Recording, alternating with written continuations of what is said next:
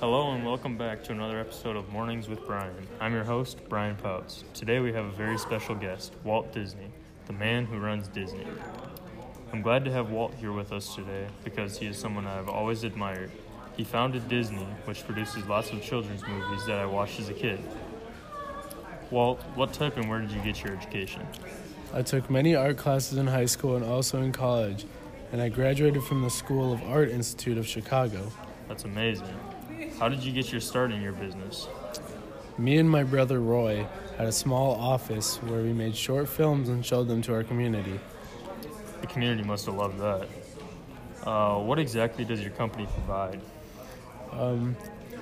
We make movies and short films which are generally geared towards kids.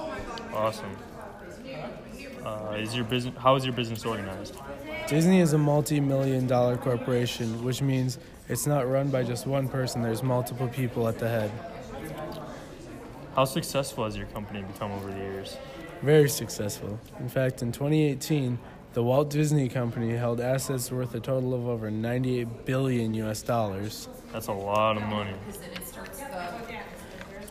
Where's Disney headquartered?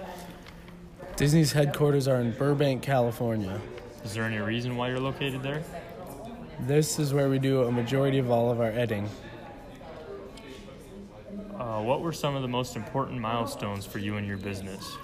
Well, to start, me and a friend formed Ewerks Disney Commercial Artists, which ended up failing within the first month. Then I created Laugh-O-Grams, which also ended up going bankrupt. Both of these failed businesses taught me a lot about what it takes to run a business. That's awesome. It's crazy that you stuck with it through all that.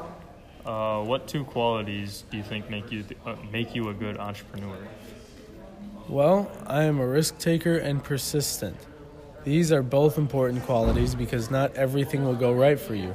I had two businesses fail, but I kept with it and became extremely successful. That's amazing.